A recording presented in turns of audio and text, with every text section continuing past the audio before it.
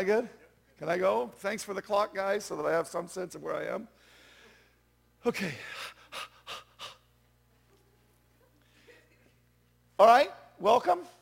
We are in our series, Empowered.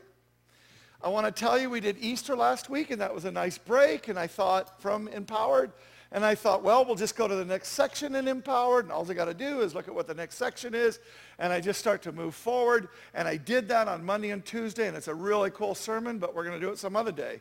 Because on Wednesday, I went out and was talking to the Lord as I do, and asking him about the sermon and what he wanted to say, and all of a sudden, he just really spoke to me in a very strong way and told me, I do not want you to move on yet. There's more of what I've been doing for the last 2 weeks that I want to do in order to really bring this thing home in a very practical, real way into lives at a very fundamental level. And so what he said was, I want you to do this. And if I were to tell you roughly what it's about, it's this idea that we've been working on the last couple of months. We always say in the Lord, right, as good Christians, we always say we need to be utterly dependent upon the Lord, right? We always say that, right? You need to actually let the Lord lead you and everything else. But what does that actually mean, right? How does that actually play out?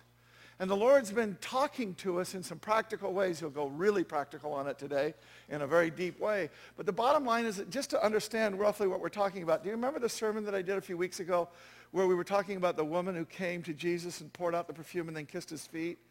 And I had poor Hayden come up here, and then I kissed his feet. And that was embarrassing for the both of us. But the thing that I was trying to point out is that as men, particularly, what we think of is we think of well done, good and faithful servant as being us standing over here. It's like our Father is here, but he wants us to grow up and be men. And what that means to us is that we stand over here, and we stand on our own 2 feet. And we're not independent from him, but we are, we're mature, right? We're meat-eating, mature men. Okay? And so we can stand here and we can do the thing that it is that we can do, right? Because he's brought us up. He's raised us up. And that's how we think about this process. But with the kissing of the feet, what God was actually trying to point out is that is not what he's trying to make us into. The well done, good and faithful servant emphasis. We always we emphasize the well done, good and faithful. The servant part sort of escapes our memory, escapes our notice, right? It's servant. What he's trying to do is he's trying to throw us another direction. He's trying to throw us into how to lean on him in the most intimate ways, with everything in our life. And if you really look at the sermons over the last couple of months, and not just the sermons, if you look at what's been happening in women to some extent, as I've heard from the women about what's happening in their Bible studies, and certainly if you've been coming to any of the men's stuff, you've been seeing this just repeated theme as throughout the church, God is reinforcing this idea of what it really means to be utterly dependent upon him. That that's not a threat to your manhood, that that's actually a benefit, that is actually how you become everything that he wants you to be. And so that's what we've been doing. And I like I say, he spoke to me that I was supposed to talk about this, and then just to confirm it, an interesting thing, this is Wednesday morning that God switched the sermon on me. And Wednesday afternoon, I'm on the phone with Serenity Dillaway, who's going to teach next week. And the reason why is because she sent a little email to me, and I said, wow, that is really fantastic stuff. Didn't even have a place for her, but God worked it out to where all of a sudden I did have a day. And I thought, that could be an interesting sermon to do, but I didn't know that it had anything to do with my sermon at all. And literally, I'm sitting on the phone, and I'm listening to what her sermon is next week, and I'm going, this is the most unbelievable follow-on from what I'm teaching this week. It's amazing. In fact, truthfully, I said to her at the end, I said, there's stuff that you're talking about here that would really help me in my sermon, so I'm going to steal it. But then God reminded me that it's not nice to steal from girls, so I won't do that. But yeah, boys too, yeah. Oh, you're not supposed to steal from anybody? I didn't get that part. I thought it was just girls. But you get the point. You know what I mean? It was just this amazing thing where I just, again, God just totally confirming that if we'll let him lead, he'll take us to incredible places. So, this is a bit of a long introduction, sorry, but I just want to do this. I want you to really get where we're going. Now, I want to tell you, I don't really want to talk about this very much, and we're not going to go into great detail about it. I've gone into more detail than I'm ever going to go into today. publicly, and I don't really enjoy it too much because we're talking in part about sexual temptation in men. Okay, that's just that's going to be the analogy or the metaphor for what we're learning. There's a woman's side of it too that we'll get to in a moment. But I don't really like standing up here talking about that stuff. That's not fun for me. You know what I mean? But I do think it's kind of important. In fact, I don't think it's just important. I think we're in an epidemic now. And the reason why, in part, beyond just the fact that guys have testosterone and they're attracted to things sexually, there is this other thing that's happened, and that is when I was a kid, if you had a sexual desire, you had to go outside, you had to go pursue some fulfillment to that desire somewhere else to get something. But that is totally not how it is anymore. You can't turn on the TV and not see, on regular public television, you can't not see things that are titillating to men, pun intended, right? You can't watch a movie, but what this isn't happening in almost, right? There's a few, but not very many. You can't, the internet, oh my God. The internet is this incredibly just pernicious, insidious. It's just seeped into everything. You put filters on, you can do anything you want.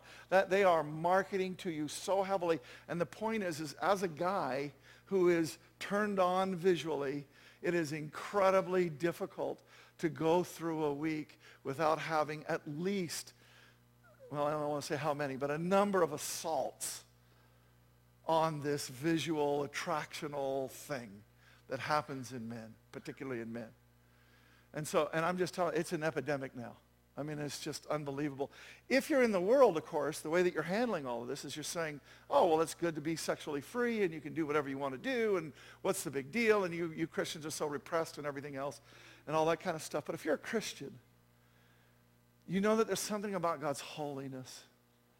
You know there's something about what God is calling you to. You know that there's something else going on that is critical.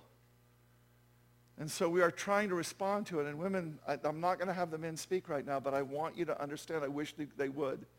Then I'm not going to ask them to, but I'm telling you, if because women, this is a problem, and you don't understand the degree of problem that it really is. You can't, because this is huge. And the problem is that if you were to ask any guy who knows the Lord and who's trying to follow him and so on, and you were to ask him, what would you give in order to get rid of that temptation forevermore? What would you give?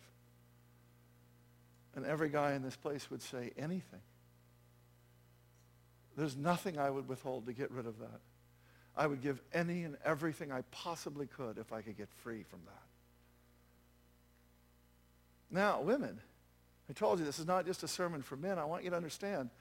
And I'm going to use Beth Moore because when I speak about women, sometimes people think, what's a guy doing talking about women? And I don't know what to say except to say the Bible talks about both. And I preach every once in a while, and so it seems like I should be able to talk about it without getting the lamb to the slaughter, okay? But Beth Moore, let me take an expert that a lot of women in this church know and love and so on. Beth Moore said, she said, I used to think it was just me. But now that I've preached to hundreds of thousands of women all over the country and seen women, in fact, all over the world, she said, I'm finding out that there is something in common that women have.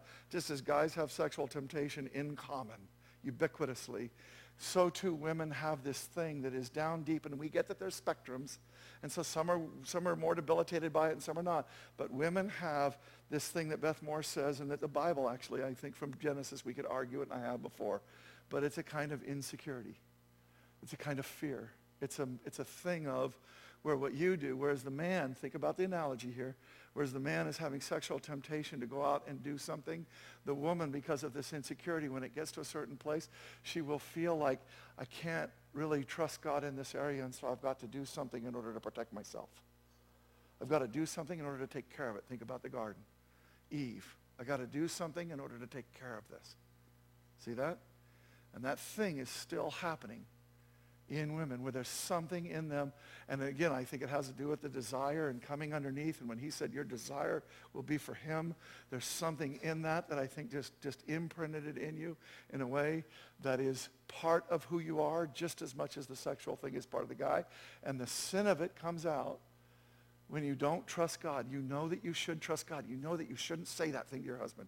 You know that you shouldn't do this thing. You know that you should trust him, but you just feel like, but I need to protect myself, and so I'm just going to do this. And then when you do that, you know, I shouldn't have done that. I wasn't trusting God. You see it? Okay, now you can email me and tell me where I'm off base, but you understand, I'm trying to get to something that this is common to all, because we're just about to go do something right now. Men, sexual temptation. Women, insecurity and fear. Listen, what if? Oh, by the way, women, how many of you, if I asked you privately, what would you give in order to be free from that? What would you say? Wouldn't you give everything to not have that thing happening down there anymore? Wouldn't you give anything to get rid of that? Same thing, see? So here's what we want, men and women, to get rid of it.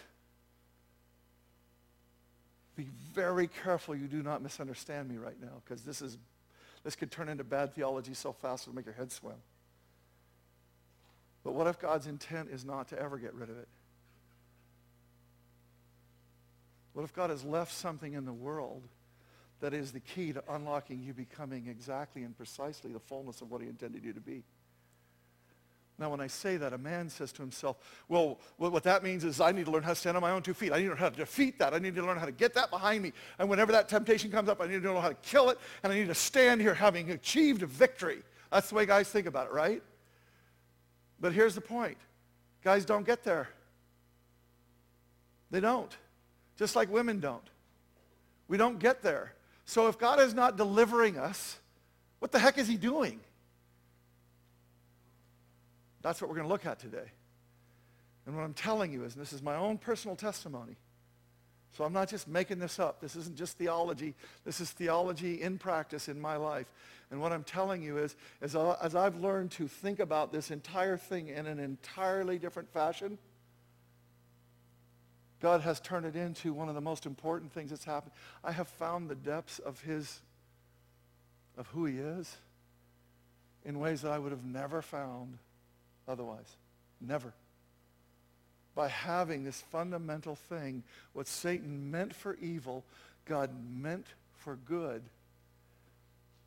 And it has been this incredible, careful now, but truthfully, blessing in my life. Blessing. When you think about temptation, the thing that besets you, sexual temptation, and this insecurity, do you think of that as a blessing? We just said we wanted to get rid of it. And I would still love to be rid of it. But I got to tell you, until the day that God decides to go ahead and get rid of it, I'm telling you right now, I have learned how to live in the blessing of it. God working all things together for those who love him are called according to his purpose. So if this sounds important to you, that's where we're headed today.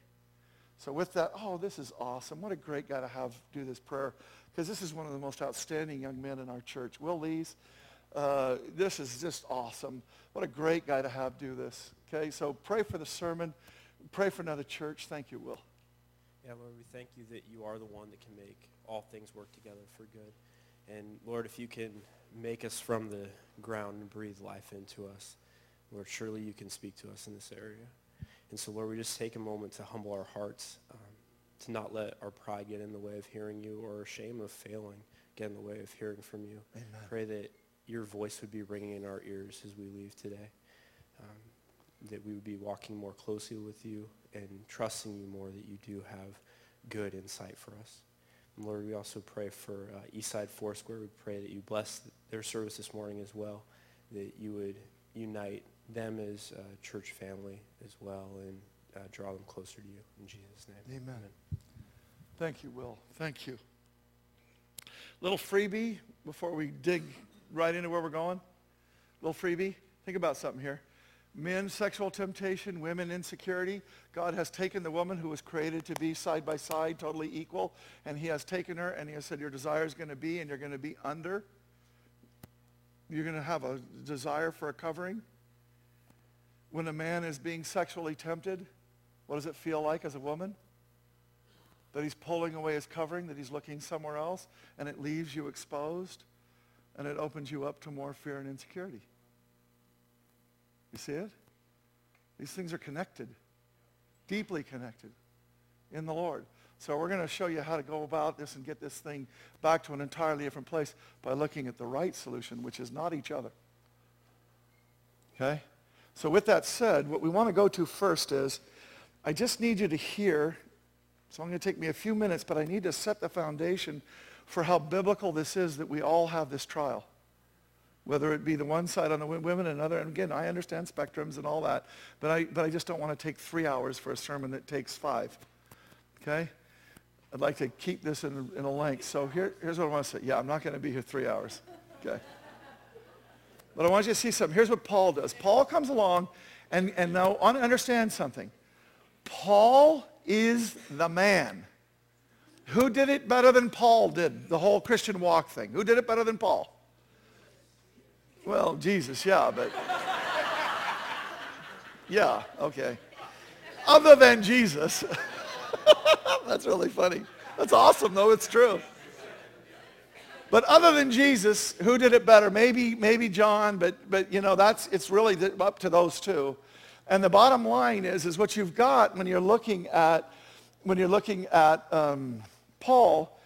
You've got this guy that did all these wonderful things. Can anybody say that Paul somehow disappointed God, or Paul somehow came up short, or Paul somehow didn't fulfill the things that God wanted him to fulfill? Can you say that? You don't think that way about Paul, do you? You think of him as having fulfilled and then some, right? So here's Paul. Now here's what Paul says to us. God letting him have an experience that is common to all so that he could say something, so that God could say something through Paul to us to tell us that he knows where we live. Remember, Jesus was tempted in all things as were we. So here's what Paul says. Why do I do the things that I don't want to do and don't do the things that I do? Why does this stupid thing keep happening in me? I love God. Why do I keep doing this other crap? And again, you could think about that in everything that goes on in your life, every kind of sin, right? But right now I'm asking you to sort of locate it in this foundational thing of sexual temptation for men and of insecurity and a kind of fear in women. Okay? Why do I not do the things that I want to do, and I do the things that I don't want to do? Why does this happen? Understand, God is the one who's trying to communicate with us. He knows the struggle that's going on in your life. And he gets to this climactic point, no pun intended there, sorry. There is therefore now no condemnation for those who are in Christ Jesus. There is no condemnation. This is so important, and here's what I want to say. We're not going to go into great detail about why exactly that can say that, because it has to do with becoming a new creature, becoming a new being. That's why when he says you cannot sin, it has to do with the fact that you're a new being. And so then sin takes on an entirely different thing in your life. And we need to understand that that's happening. But right now what I want us to do is I'm going to read to you from the Message. And the Message actually, as paraphrases often do, paraphrase means a more loose translation, trying to capture the spirit of something. He actually misses completely the new creation part of this. But he does so in order to get to something that we don't typically see in this argument that he makes about why do I do the things I don't want to do. He so perfectly captures us. So let me put it this way. I believe that these people who wrote the Bible, it was God inspiring them to write down what he wanted them to say for us to be able to live by. So with that in mind, I'm asking you to close your eyes right now, and I'm asking you to listen to what God wrote through Paul and tell me if this doesn't minister to you deeply. I am full of myself. After all, I spent a long time in sin's prison. What I don't understand by myself is that what I don't understand about myself is that I decide one way, but then I act another, doing things I absolutely despise. So if I can't be trusted to figure out what is best for myself and then do it, it becomes obvious that God's command is necessary, the law. But, this is huge, listen to it, but I need something more. For I know the law, but I still can't keep it. If the power of sin within me keeps sabotaging my best intentions, I obviously need help. I need something else than what I've got. I realize that I don't have what it takes. I can will it, but I can't do it. I decide to do good, but I don't really do it. I decide not to do bad, but then I go and do it. My decisions, such as they are, don't result in the actions I want. Something has gone wrong deep within me and gets the better of me every time. In fact, it happens so regularly that it's predictable. The moment I decide to do good, sin is there to trip me up. I truly delight in God's commands, but it's pretty obvious that not all of me joins in that delight. Parts of me covertly rebel, and just when I least expect it, they take charge. I've tried everything and nothing helps. I'm at the end of my rope. Is there no one who can do anything for me? Isn't this the real question? Isn't this the real thing that we're trying to find? The answer, thank God, is that Jesus Christ can and does. He acted to set things right in this life of contradictions where I want to serve God with all my heart and mind, but I'm pulled by the influence of sin to do something totally different. With the arrival of Jesus, the Messiah, the faithful dilemma is resolved. Those who enter into Christ being here for us no longer have to live under a continuous low-lying black cloud. A new power is in operation. You can open your eyes. Wow, huh? I've read that passage to you, 100 times at this church probably, but, just think, not that many, but anyway, a lot, right? But the bottom line is wow, huh? Does God know where you live or what? He knows right what's going on inside of us in the deepest, most intimate, loving, gracious way. He's trying to communicate that he gets this. And I want to say something, even though, like I say, I think Eugene totally misses the new life part of that, the new being part of that. He does use an interesting phrase here that I really want us to grab a hold of. You need to enter into Christ being here for us. Do you see how he hyphenated that? You need to enter into Christ being here for us. What have we been saying over and over the last few months? Jesus is not just your Savior for that you sinned and then he died on the cross and forgave you for that sin. He's not just your Savior after the fact or in the future you sin and then he saves you again. Jesus is your Savior at every moment before you get to the sin. Jesus is saving you. He's wanting to lead you. He's wanting to, if you will utterly lean on him, if you will utterly depend on him, he will be always leading you, always showing you how to take care of this, always showing you what to do. In the very beginning of a temptation, at the very end of a temptation. Forget about temptation. Once you learn how to win, not win in the sense of victory over sin, but once you learn how to really depend upon Christ in the times when temptation is driving you to lean on him, you start learning how to lean on him all the time, don't you? You start going, wow, you know what? I'm finding out something. I learned something in there. You did something. You changed the facts. In fact, if I had to express what we're really going after, it would be expressed in part this way. There has been this tension that we've been talking about for months now about what we would call behavior modification and versus what God doing what he does. See, we always say, don't do it, let God do it. Great, I don't know what that means. Thanks a lot. Let God do it. What am I supposed to do? Just sit in my chair and twiddle my thumbs and wait for something to happen? What does that mean? Well, we're going to find out a lot more of what that means today. Because we're going to start seeing the way that God created a relief between two different things. And we can start saying, okay, I get when I'm doing this in my own strength.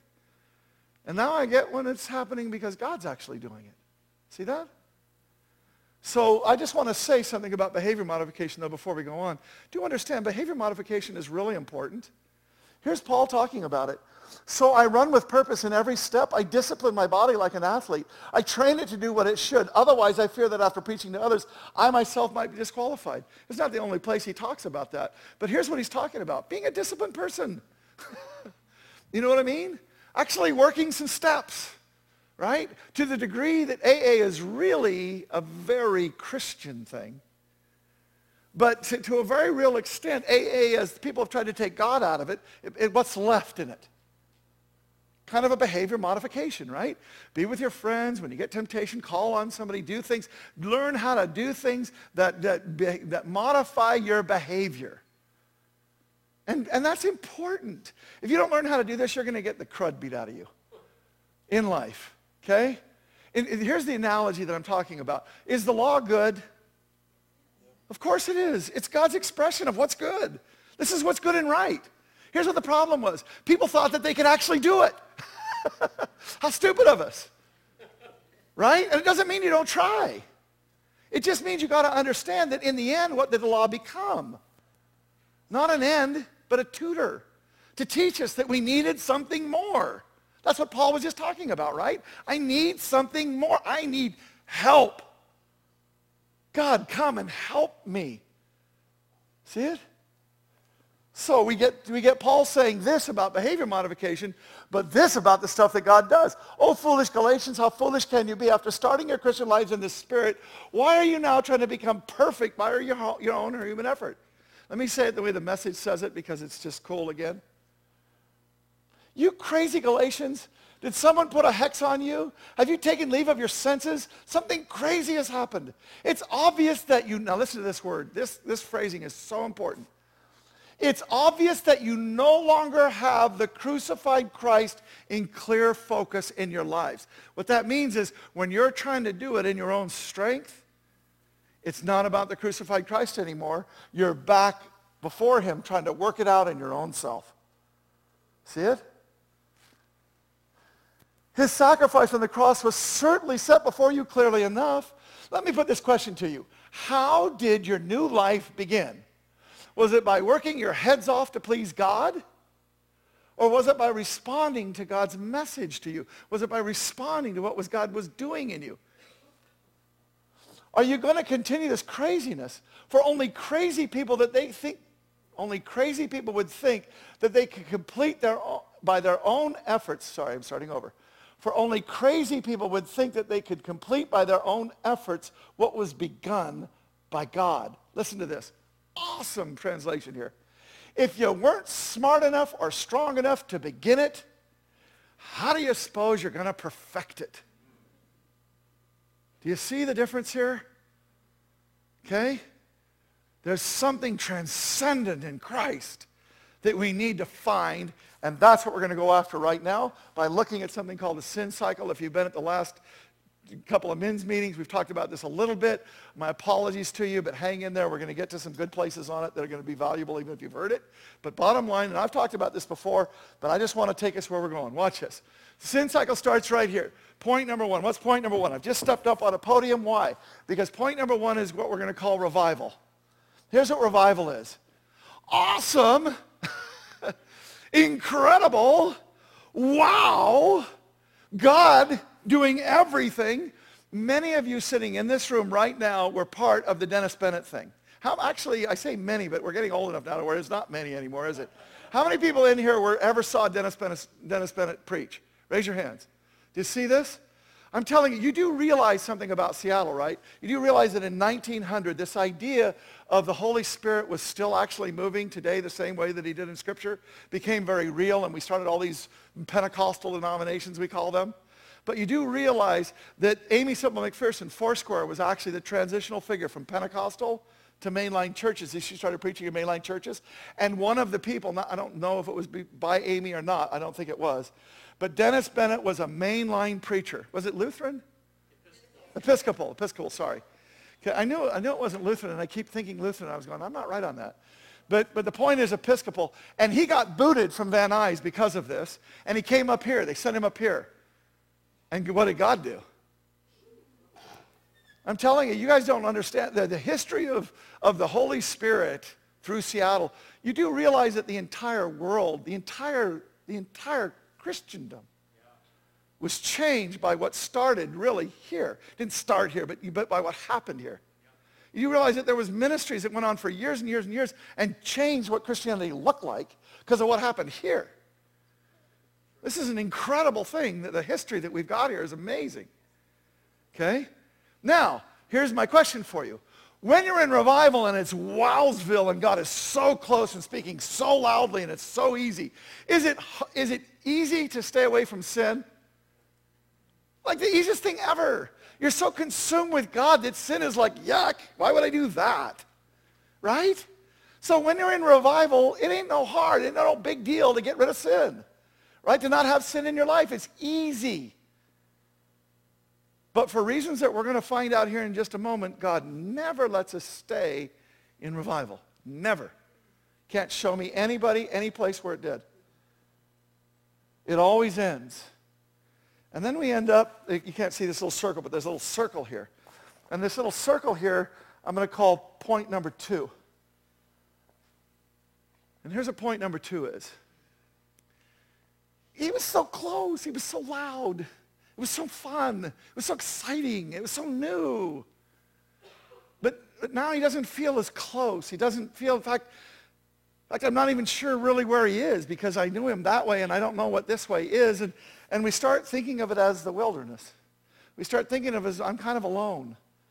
You know what I mean? I mean, God was he's certainly not like that. And God, I know that he's not here at all. But I mean, it just feels like I'm more kind of on my own. And my excitement for God and everything else is kind of, the wilderness, right, is a tough place, right? So it kind of wanes over time. And if you stay in the wilderness very long, what happens? You know, your Bible reading goes down a little bit because it's just not as alive to you. And your prayer time is just not as vibrant. And so you kind of drop that a little bit. And you know, spending time with Christians, I mean, come on, who doesn't want their Sunday morning to read the paper and look at stuff? You know what I mean? I mean, just look at pretty stuff. Well, that doesn't work either, but anyway, whatever. The wilderness, okay? The point is what we do we think we're kind of alone, don't we? At least more alone relatively. You know, we're kind of on our own, and then we start doing what? You know, as we start dropping the Christian habits, you know, we watch a movie or two, or we get, you know, caught up by something, and all of a sudden, we find ourselves down here kind of playing with fire. Right? I mean, it's a long ways from up there. And we're down here, and we're sort of playing with fire, and then, you know, maybe you resist, and maybe you do good a few times, but at some point in time, you give in to sin.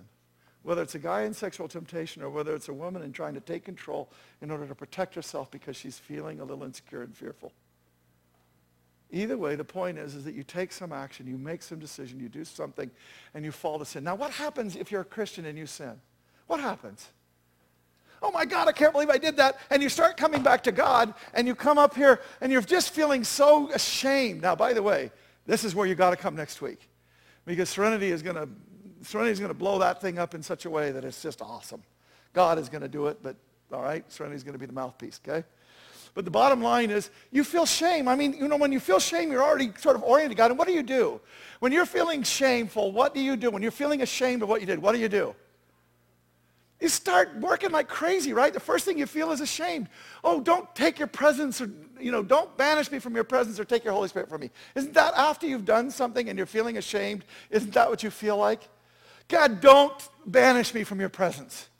Don't take your Holy Spirit from me. I'll be there. I'll read my Bible more. I'll study more. I'll pray more. I'll spend time at church again. I'll do all these things and everything else. And when you're trying to work your way back to God, what's the result? Actually, no. You keep pressing in. You end up kind of in a mini revival. May not everybody else experiencing it, but you went through this whole sin cycle. You end up back in a place where God is loud again. God is talking to you. He loves you. Oh, I feel so good. And it's kind of an alive time, right? Right? Now, here's what I want to show you. You go through that sin cycle once, and it's one thing. You go through it twice, and it's another thing. You go through it about 400,000 or 500,000 times, it starts to become something else. As Paul says, it happens so regularly it's predictable. Let me show you something here. This is huge. It's not as big as we're going to get to, but this is worth it. This is worth the price of admission right here. Okay? When you're over here in point 2, and you're feeling like it's the wilderness, I want you to look at that. I want you to look at this spiral, and I want you to understand something. I want you to see it. If you've been over the cycle over and over and over again, if you've been around the spin cycle over and over and over again, watch this. When you're feeling a little bit alone, Satan can actually start telling you, you know what? Even though it's really bad that you sin, the result of sin is that you end up back with God again. You see it?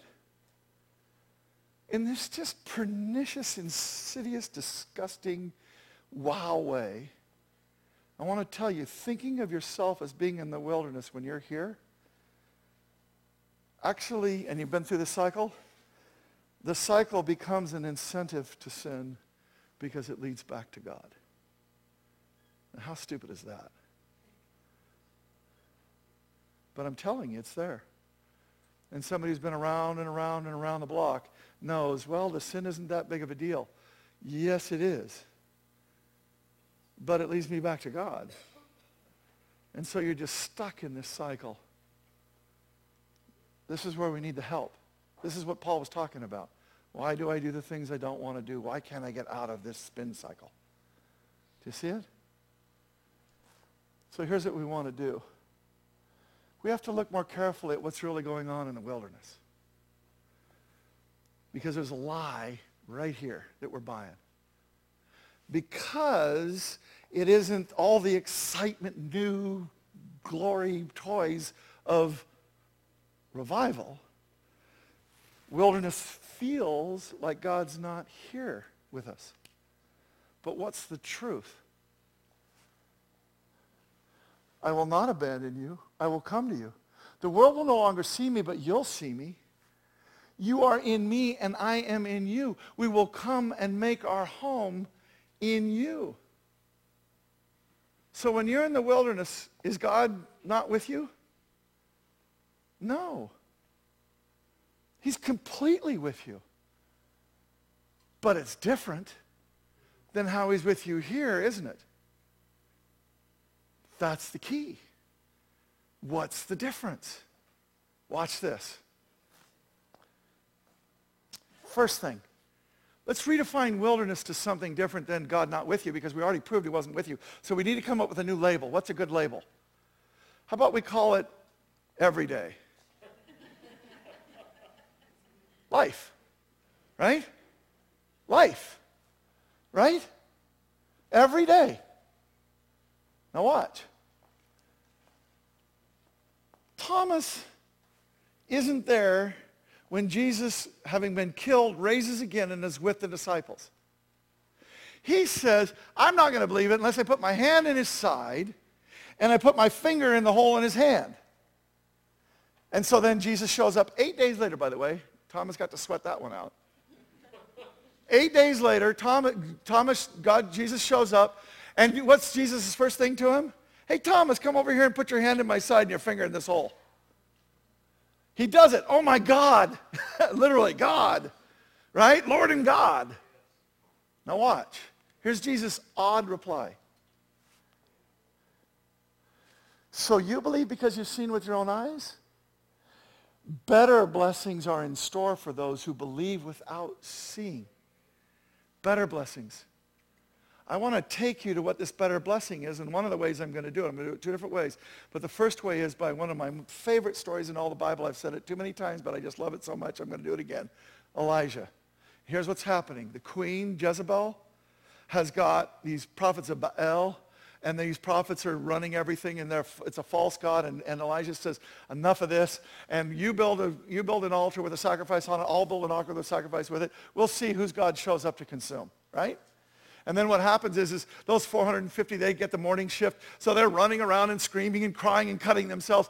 And he says, hey, you know what? Maybe you need to scream and yell and cut yourself a little bit more, because maybe your God's going to the bathroom, and that's why he hasn't showed up yet, because he can't hear you, right? And then Elijah says, okay, just so that you know it's not just sitting out here in the hot sun, go down to the river, fill up jugs of water, and bring them up here and douse this altar so much that it's soaking wet. Water. And then God comes down and consumes all of it. Even the dust in the ground, it says. Right? Now, here's the real God. Here's the fake God. Kill the 450 prophets of Baal. They do it. Jezebel, I'm coming after you, Elijah. Now, here's what Elijah did. Now, think about it. See? Elijah ran away.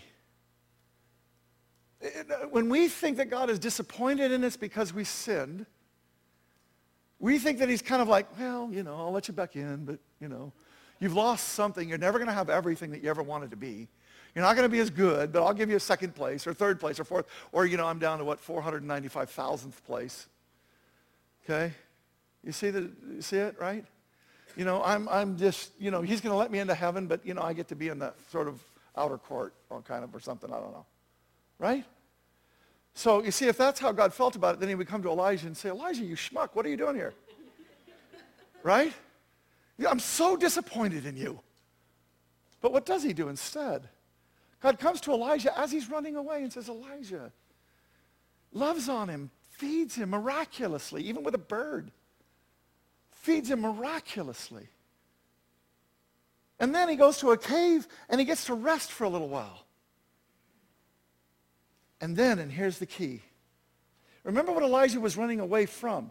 He was running away from Jezebel, but what had he just done? He'd just seen fire come down and consume everything, right? That's why he should have trusted God for Jezebel too, right? But the bottom line is watch this, because this is just so incredible. At that moment, the Lord says, come out to the front of the cave. At that moment, the Lord passed by. A great and mighty wind was tearing at the mountains and was shattering cliffs before the Lord. Key words.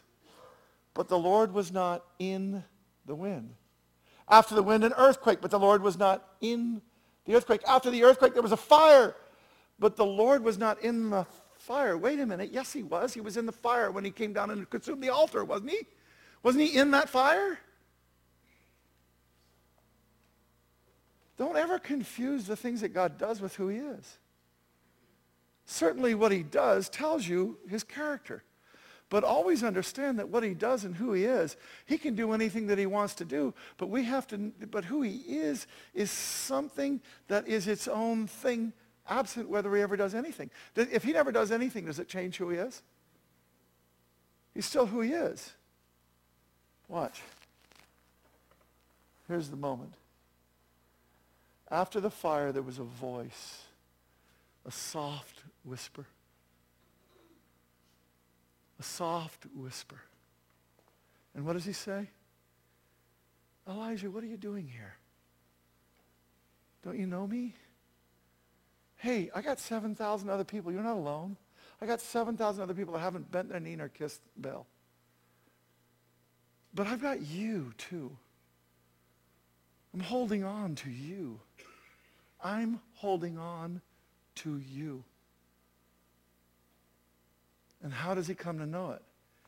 Because God did some big, spectacular miracle for him? How does Elijah become the kind of guy that goes back to the queen? He comes to know who God is. Not in the big and spectacular, but in the more intimate place. Now watch this. Many of you are married in here. If you're not, you'll still get the analogy. When you first get married, what kind of love is it? Revival. This is spectacular. This is new. This is awesome. This is glorious. This is spectacular. Wow. Right? I mean, this is new love. And everybody's marriage always stays right here, right? Right? Who's been married for over 5 days? Right? See, we want this. And this is wonderful.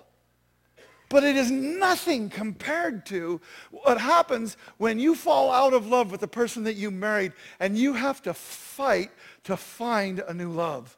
You have to fight to find out who that person really is.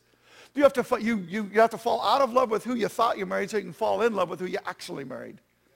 When you fight to discover who that person really is, and you start seeing all kinds of things about them that you never saw before, not big, splashy, spectacular things, but the subtlety, the still, soft whisper.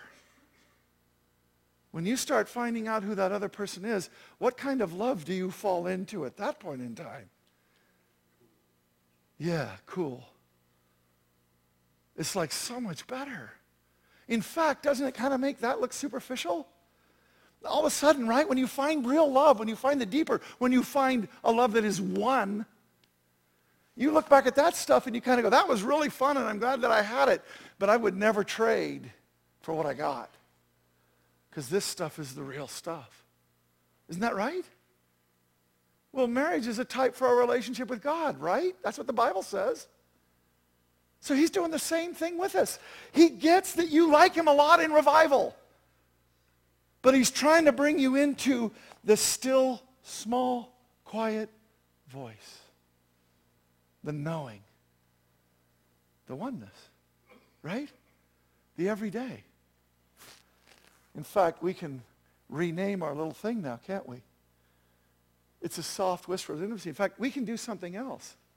Now that we've already done the whole sin cycle, we can start to understand that God is trying to take us on an entirely, he's trying to take us over here. He's getting us out of that thing. That's all law. That's all dead. He's trying to take us into a new relationship, one of utter dependency. This has got nothing to do with you being a man and standing on your own 2 feet and I become a well done, good and faithful. This has everything to do with being somebody who is on your knees going, you are spectacular, you are amazing.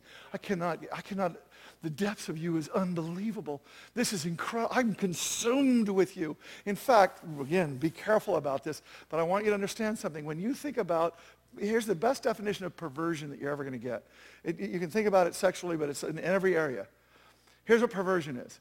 It takes more to get to the same place. Drugs are that way. Sex can be that way. All kinds of things can be that way. I want to tell you that one of the reasons why God doesn't do revival all the time, because this is not who he actually is. He certainly can do this, and he does this. And thank God that he would do it again and again. Right? So don't think I'm not slamming revival. What I am saying is understand it only goes so far, and there's something much more important that he's trying to bring you into. This intimacy. Still, small, quiet voice. The soft whisper where you know him. That just gets better and better and better. You don't need more to be in the same place. That's just as the richness of infinite, the finite to the infinite. And you just can't, it's just more. It's just more love. It just keeps growing. See it?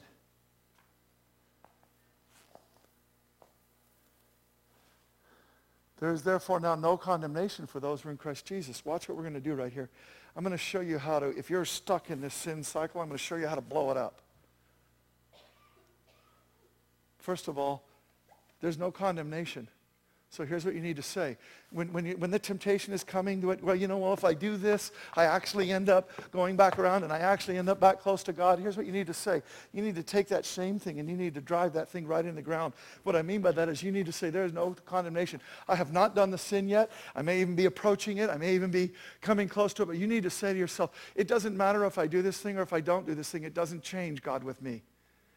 Because there is no condemnation. And I am not going to come under condemnation. And when you do that, what happens is, look at that left-hand side. It just obliterates it. I'm telling you, it literally will take the power away. If you will refuse to ever again feel shame, if you will know that it is a lie from the pit of hell to suck you into a whirlpool that's trying to suck you down, if you will start doing that, then you right there, you will have gotten some of the victory. But it only gets to a certain place because of the much better place. Look, even if you do sin, where do you go? Do you go back to shame? No, you go right back to here. You learn from it. You learn from it. You don't fall into shame and then work your way back into God. That's finishing in the flesh what was begun in the spirit. If you do fall, learn from it. What happened, God? Talk to him. He's not gone anywhere. He's not disappointed in you. He knew what was going on. He's here to help. He's here to save at every moment. He's here to teach. The Holy Spirit is the one who's leading us into all truth at every moment. Do you see it? So when you fall, what you do is you come right back to here. I know that what you're going after is intimacy with me, and I'm still not quite understanding that intimacy. And so teach me. What did I do? What happened here? Show me. See, when you're doing the whole guilt and shame and thing and everything else, what are you learning over there? Nothing. Right? You're not growing in him now. What if he's causing all things to work together for good, including your failures, to set you free? And I don't mean free in the way that we think of it, never having the temptation again. What I said at the beginning was, and what I mean right now is I want you to get a hold of something. When you really start understanding what I'm saying, when that temptation comes on, it's not that you're saying, thank you, God, for the temptation, because God doesn't tempt us. That's what the scripture says. But when that temptation is coming on you, you can say, thank God, I've got yet another opportunity to learn what it is to turn to him. Do you see it? By the way, let me say something right now, huge. If you don't know how to pray in the Spirit, would you please get with a friend here who can lead you into that? Because I'm telling you, praying in the Spirit is awesome, and here's why.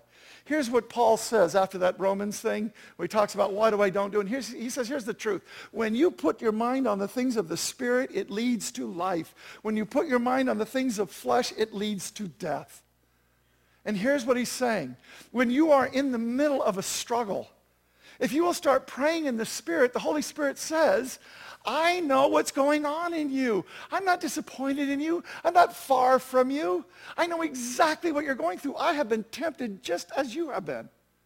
I know exactly what's happening. And here's what I'm trying to do. I'm trying to teach you how to lean on me, how to find me, even in the middle of the temptation, whether it's at the very beginning when it's kind of light, or whether you're going 150 miles an hour. He is still to be found. And when you go and pray in the Spirit, what he says you're doing is you're praying is according to the heart of God, the mind of God, who knows exactly what you need at that moment. And it gets you lined up. And when you're praying in the Spirit, ask him, what is it that I'm praying? And you begin to pray with the Spirit, and you begin to pray with understanding in your own mind. And pretty soon you start saying, oh, I'm learning. I'm growing. He's teaching. Do you see it? I just got to tell you, I do not ever want to have another temptation in my life. But I do want to grow in the Lord, and it turns out this is one of the ways that he can do that. So I'm not going to go out looking for temptation, and I'm not going to go out, and if you're doing that, you're just stupid. Right? That's what in Romans, where Paul says, does this mean then we should go out and sin more to experience God's grace? Of course not. But what he is saying is simple. Man, no matter where you are, know that he's right there, because the truth of the gospel, the truth of everything is, I will never leave you nor forsake you. I will never leave you nor forsake you. 458,000 times. I will never leave you nor forsake you. I will never leave you nor forsake you. I will never leave you. I am in love with you. You are everything to me. I gave my own presence, my own son for you. That's how much I love you.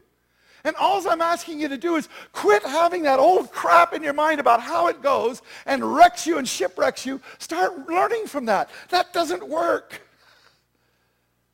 Start learning what does work. Leaning on me. Leaning on me for everything. And I'm telling you, you learn that in the middle of a big temptation going 150 miles an hour. You learn how to do that, and all of a sudden you'll find yourself walking through your day leaning on God, because you're learning how to do it for real in everything in your life. I want you to take a moment right now, and I wrestled with what to do right now, because I hope this was a really good sermon. I don't want to end it right now. I don't want us to just leave this very moment without having let something happen. And I didn't want to do a discussion because I felt it would actually take us away from the power of the moment. So I'm asking you to do something. Pam, go ahead and come up and give us a little background. But I'm asking you to do something. I want you to close your eyes right now, and I want you to we're going to do about 3 minutes is all. But I want you to do something. I want you in prayer to him. I want you to think about this image in your mind. Imprint it in your mind. Would you think about it? What God's trying to do is he's trying to get me to a place to where it's not wilderness. It is intimacy that he's going after, and he's trying to teach me. And I will not fall into condemnation ever again. And instead, I'm going to start learning what it is to lean on him in everything. And in the middle of temptation and pray in the Spirit, just start taking these concepts, would you? And just start planting them in you. Literally have this image of you're taking a little hoe and you're walking through the field and you're just planting these seeds of truth. These seeds of what God is actually doing and how he's actually doing it. Just do this with the Lord.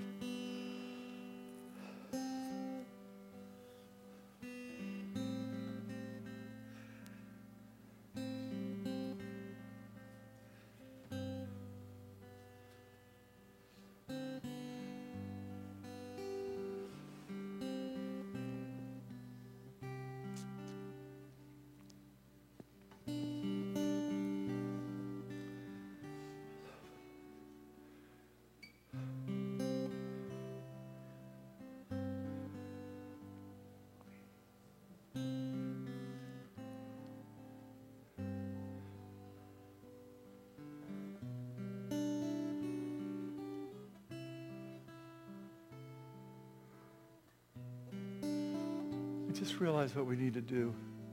And I'm sorry, I'm going to mess with the service in a little bit here. I want you to reach down and no, we're not going to do communion right now. We need to do offering because I want to do so. I just realized there's a ministry moment. I've been praying about this for days trying to figure it out, and God just gave it to me. So could we just not make a big deal of the offering right now? But I need you to give. Obviously, the church needs you to. And would you please, actually respond to him? And would you just prepare? But I don't want to ruin the ministry moment. So I'm not going to spend time on this right now. Okay? I just want you to prepare your offering. And ushers, please come forward. And in 2 seconds, I'm going to release you.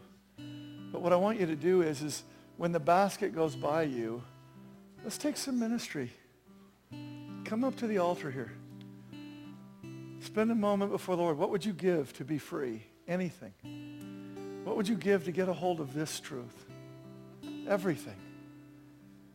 So I want us to have a ministry moment. So please prepare your offering. Please don't let me doing a ministry thing end up being a financial problem for the church. This happens all the time. I love you. It's just human nature. We all get it, right? So I can talk. So Lord, in Jesus' name, receive this offering from our hands. But let us do so in a way that does not impair the ministry moment that you want to create. And so in Jesus' holy and precious name, thank you, God. Go ahead, guys, and pass those baskets. And then, like I say, even if you want to come up right now, you can. And if you have an offering, just stick it in the basket on your way by. But would you just come up and either way, just take a few minutes. I'm going to dismiss us here in about 5 or less. Okay? And remember, we have the business meeting right after. But, okay, we're not going to do a song right now. I just want us to, I don't know, maybe we should do the song. What was the song you had? It's probably perfect, of course. But you understand what I'm saying? I'm sorry to kind of break this moment. I hope I did it well. I don't think I did. But would you come forward, please? Would you just come forward and just ask God to imprint in you this image of the victory, of the different way, of the different path that God has for us and what we take. We are all people who don't do what we want to do and do the things that we despise. You don't have to come forward, but take this moment and let it really become rich in your heart.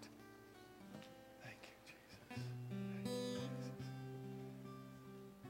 What is the song again? I was going to do I Will Exalt, but later we kind of decided maybe we should do the Armor Shepherd again. Which one?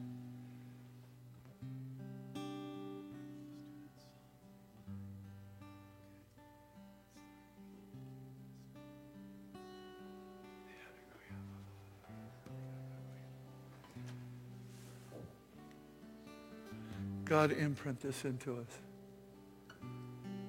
Let every person, even in the middle of temptation, even in the middle of those moments in the middle of our struggles with control and fear and insecurity, in the middle of sexual temptation, and then in the middle of anger, and in the middle of just fear in general, and in the middle of all the other sins that we do. Start teaching us. You're the one who's been driving us to this revelation. Show us how to start living in it. Every moment of every day. God, it's incredible what you do. When you're done, I would just ask you to take communion yourself. If you don't know the Lord and you're here, what a beautiful time to take that body broken for you that makes you whole, and that cup in which is the life that God gave. And just take that to receive. And the rest of us know what communion is, so take communion when you're done. And then go ahead and leave it peaceful in here for a moment. Thank you, Lord. In just a few moments, we'll regather for the business meeting, but thank you, God.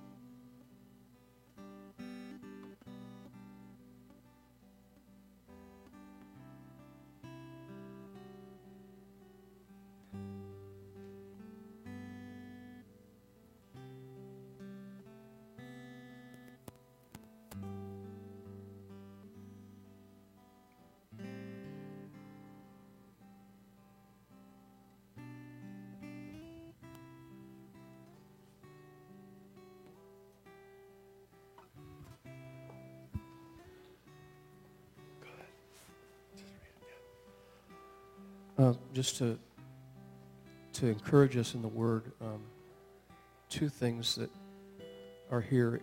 One's out of 1 Corinthians 10. Remember that the temptations that come into your life are no different from what others experience, and God is faithful. He will keep the temptation from becoming so strong that you can't stand up against it. When you are tempted, He will show you a way out so that you'll not give in to it. Look for the way out.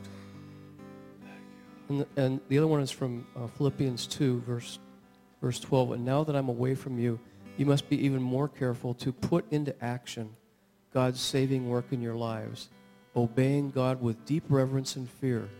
For God is working in you, giving you the desire to obey Him and the power to do what pleases Him. Amen. Amen.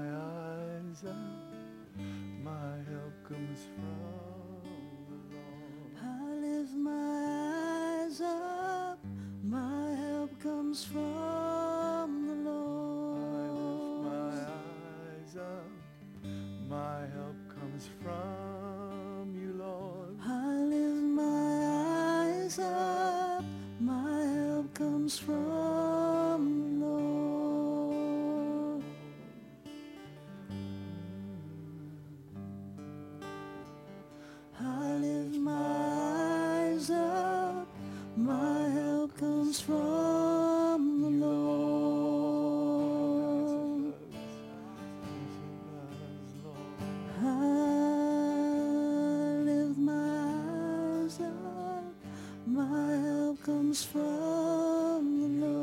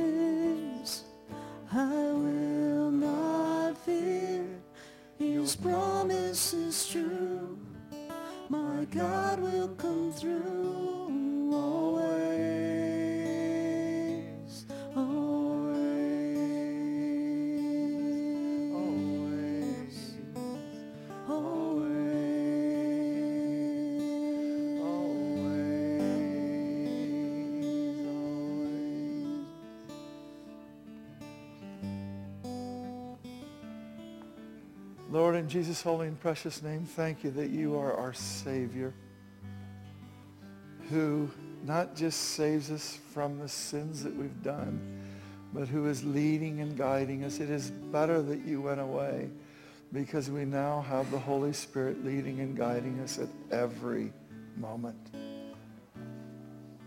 You yourself right there in us in you. Thank you, God, that that is the truth of our lives, and that we will walk in it evermore, just remembering that you will never leave nor forsake. That you have a better way for us, a transcendent way. In Jesus' most spectacular name. Hallelujah. Amen. Take that communion if you're not done with it. Literally in 5